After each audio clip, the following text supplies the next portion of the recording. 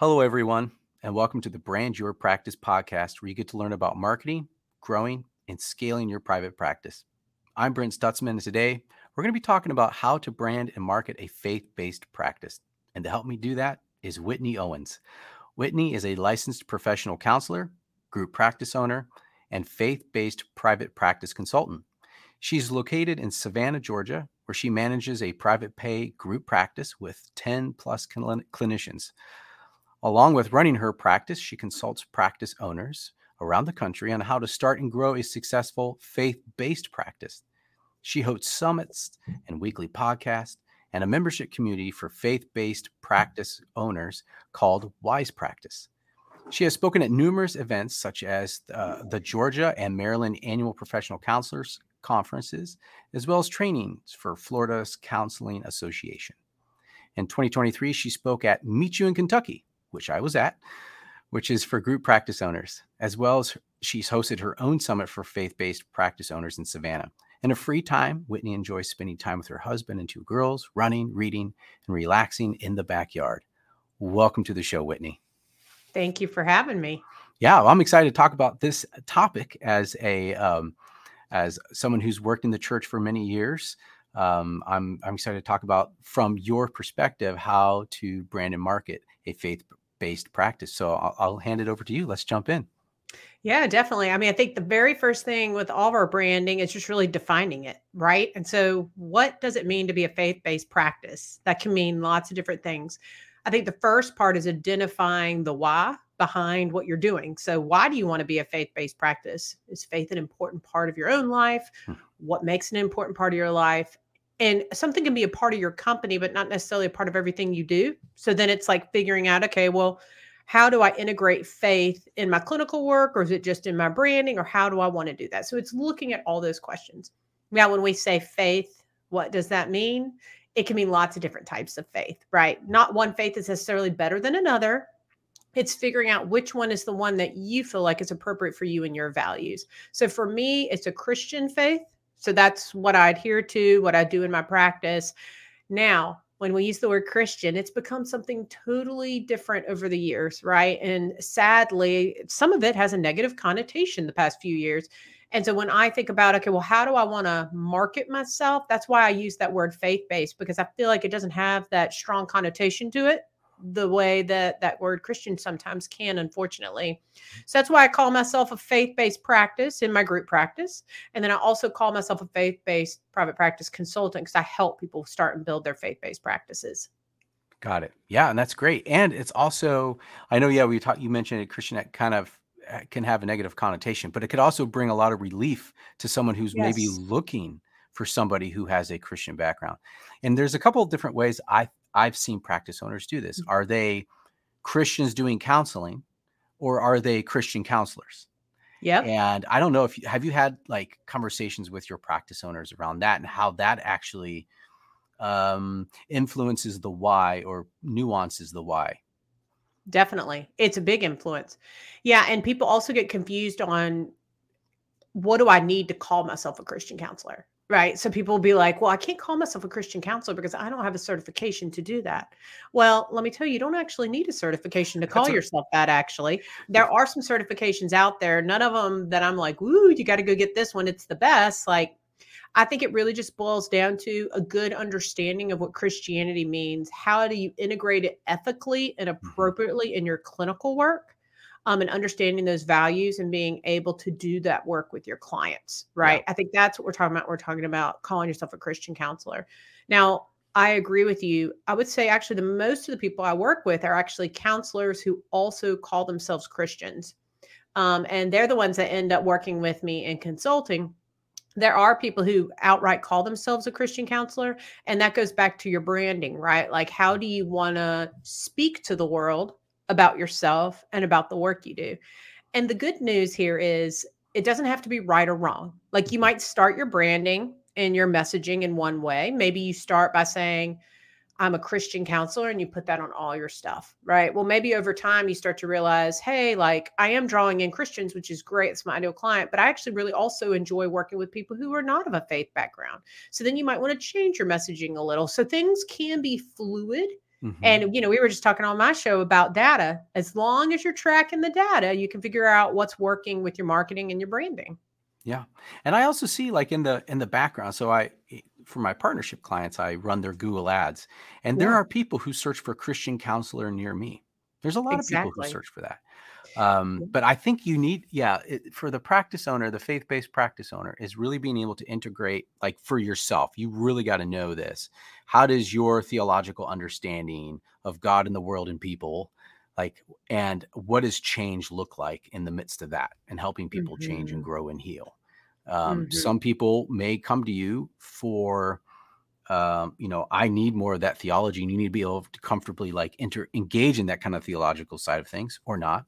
I also know that there's people who are going through like death and dying and grieving situations, and they really do want a Christian to help process that, because Christians, most of them, they believe in the resurrection and there's hope, and there's, but Mm. there's also there's hope in the midst of grieving, I guess. So I Yeah. think, yeah, if you're going to call yourself a Christian counselor or a Christian doing counseling, to really have a strong understanding of what that integrative approach looks like, so that you can clearly talk about it on your website or on your videos that you make and those types of things. Most definitely. Yeah. I think every practice that has a Christian counseling components, that could even be a group practice where one of your therapists is a Christian, should have Christian counseling on their page. Mhm. I remember when I was researching, now this was back in like 2019, I was trying to decide if I wanted to be a Christian consultant, helping people on their practices. Because at that time, I was building my practice and I didn't have a consultant that I could find that marketed in that way. And I was looking for that. And so I did a quick search to how many times is somebody searching for this? And it's like, it was over 700 or 800 times. Of course, that was years ago, Mhm. for specifically a Christian counseling consultant, right? Well, if that's what it is for that, you can't imagine how it is for just Christian counseling. I mean, we get so many referrals even at our practice. Of course, I'm in the South, but specifically Yeah. specifically for that. And so I Mhm. think every practice should have a Christian counseling page, even if it's not all that you do. Do not worry. No one's going to go to your practice and go, "Oh gosh, they have one page on Christian counseling and that's all they do." I mean, people don't go to my website and see eating disorders and think that that's all we do. So why Mhm. would someone think that about a Christian page? It's all those connotations surrounding faith that people kind of freak out about, but you definitely should have that on there. You're missing out on clients. Yeah, and that's a beautiful niche to have.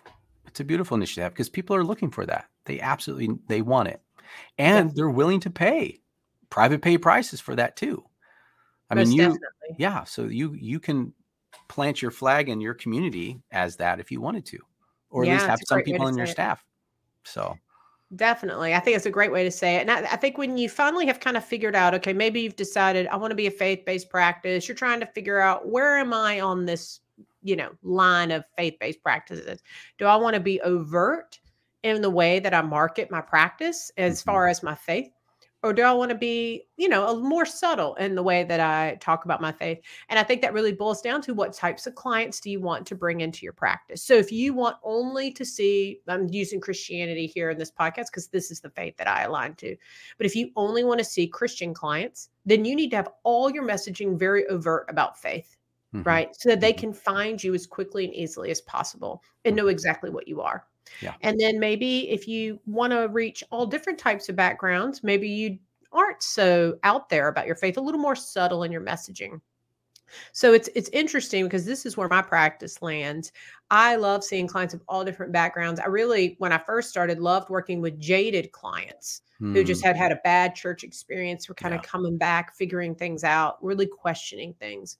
So I didn't want to be overt in my messaging, or I was going to miss that client. Right.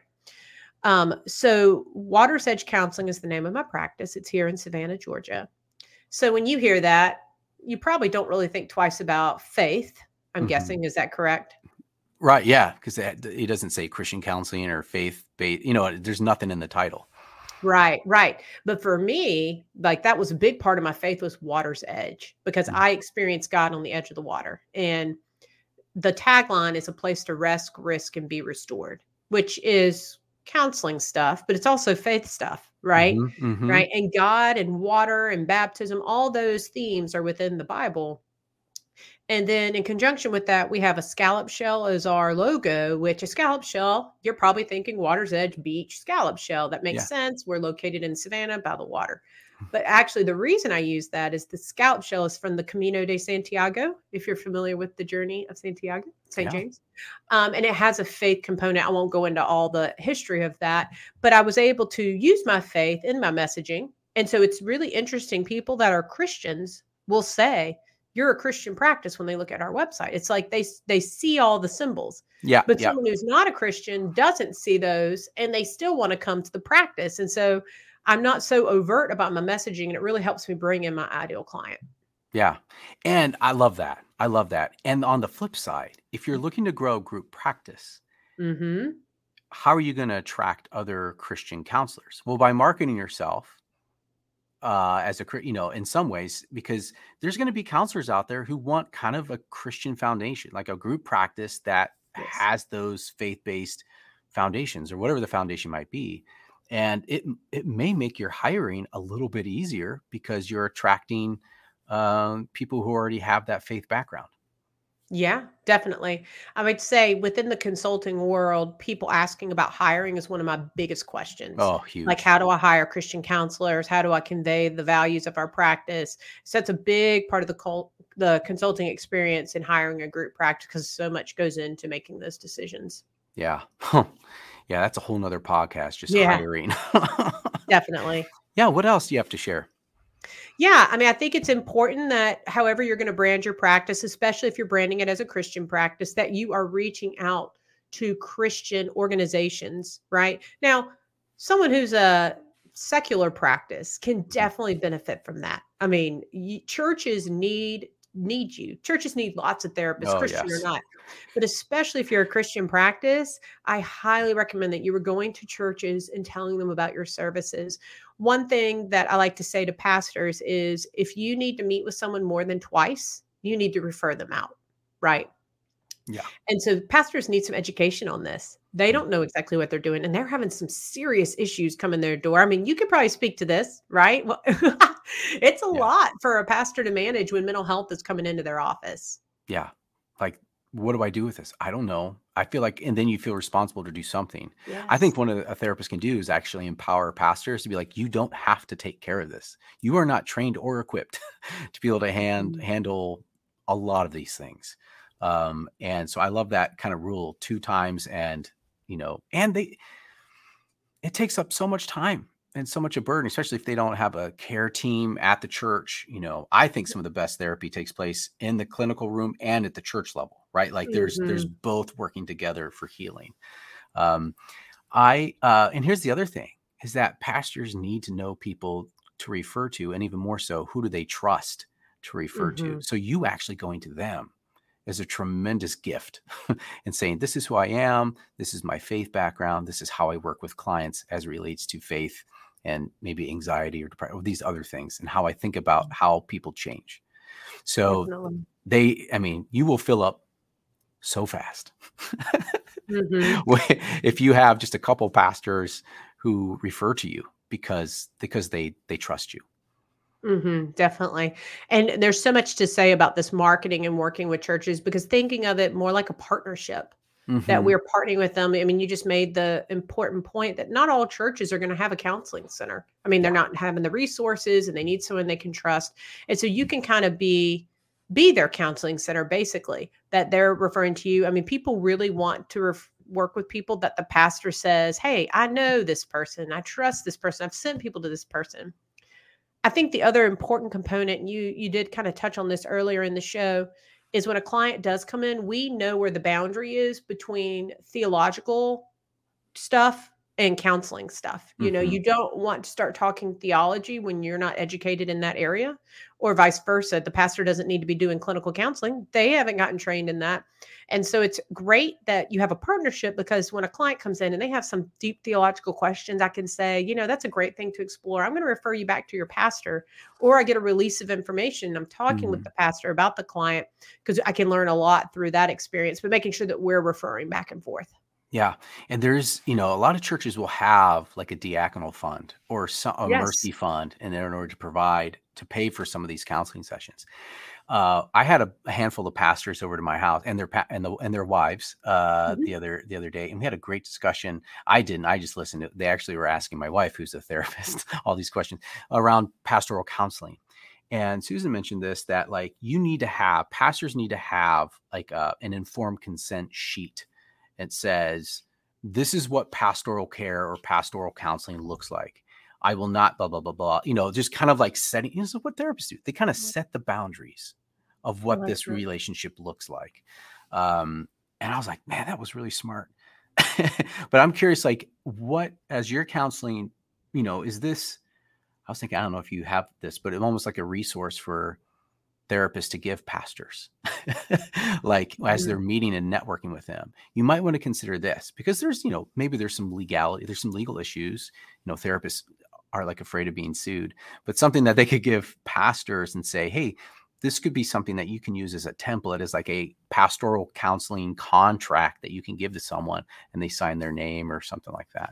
I don't know. I was just thinking about that because that came up the other day in a conversation. No, I love that. I love that. And any way that we can educate, the better, Mm-hmm. helps that partnership and working with one another. I mean, one thing that I've explored and done a little in my practice and helped other people with is an EAP for churches. You were talking about the discretionary fund. So it'd be something where Yeah. they would refer, either it could just be maybe for their staff, depending on the size of their church. And so you're offering a discount in services, whatever that looks like when they refer somebody, or their parishioners. So like when I did this years ago, was when I was a solo practice owner. If they referred someone to me, I gave them 20% off, of the service. And that created that strong bond, and then Mm-hmm. they were sending everybody to me. And so even though I was offering that discount, I was getting enough clients that it made it worth it to me to continue. And then they Mm-hmm. started inviting me to do different things at the church.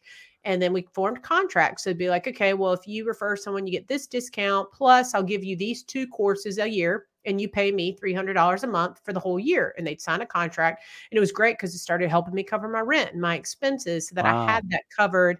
And I had this relationship with the church. So an EAP is a really great opportunity for marketing if you're looking to grow your Christian practice. Yeah. What's kind of one of your favorite marketing, um, like outreach? So if somebody's like, I need to start reaching out to pastors more, like what Mhm. would your kind of suggested like strategy to do something like that? Yes. So I have a couple of thoughts here. I actually do have, if you go to whitneyowens.com, you can download a free PDF on 4 ways to market and network with churches, and it kind of walks them through that. Awesome. But really, don't overthink it.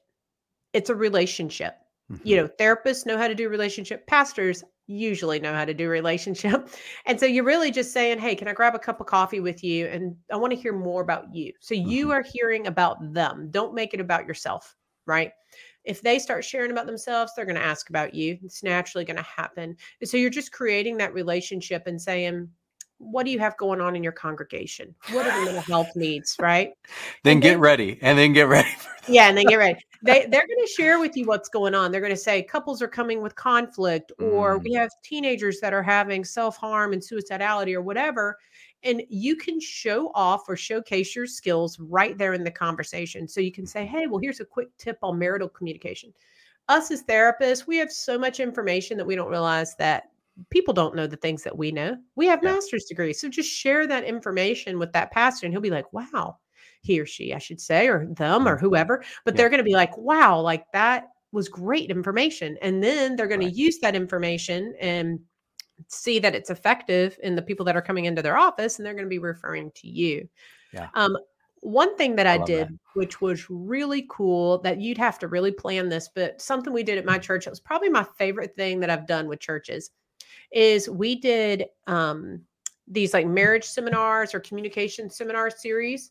And for the whole winter, so January, February, March, and April, for one night, it's usually like the third Saturday of the month, couples would come with their kids. And it could be someone who's single. It doesn't have to be that. But a lot of times we did marital stuff, but they would come with their children at 4:30. And from 4:30 to 6:30, one of the therapists at my practice would do some kind of lesson or, presentation. And then from 6 to 8, they would go on a date and practice and have questions that we give to them in Oh, advance. And then nice. the kids would stay at the church from 4:30 to 8, and the childcare was there. And because the church was helping, it was $10 for you to come for the evening and get a date night for $10. Like, people are going to do that. So we could do different themes. Like, I like one that. theme was communication, and we did a men's night and a women's night and a couples night. Or one time it was communicating with your kids. And so we split them up between preschool parents, middle school parents, high school parents. And it was a ton of fun. And it actually brought people into the church because people would invite their friends. Hey, it's only $10. You might as well come. It was great. Yeah. Oh, that's brilliant. Oh, I love that. My wife did probably one of the highest ever attended Sunday school classes in our church was sexual education for your preschooler.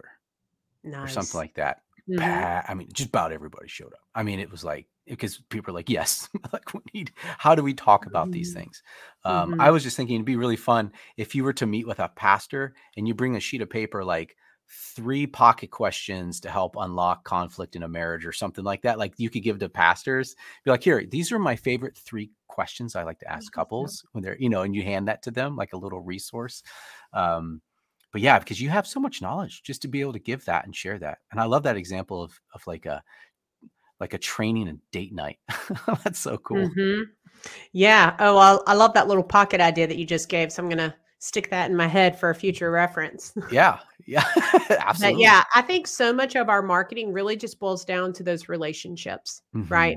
Because they're going to refer, like you said, to people that they trust. And so after you meet with a pastor, I think a lot of people will say to me, oh, but they haven't referred to me and it's been 2 weeks, or whatever. And I'm like, Yeah. they're not sitting around thinking about you. They're running a church here, But when that anxious client comes into their office that they don't know what to do with, then they're going to think about you, right? Yeah. So you got to just keep investing in the relationship. And so I think it's so important that people don't give up on those, that you consistently reach out to people and talk to people. And this has been the foundation for growing my group practice. Right now, I'm at 15 therapists, cash pay group practice, which has taken a long thanks. It's taken a while. Yeah. And I share that to say these things, these small things are what matters.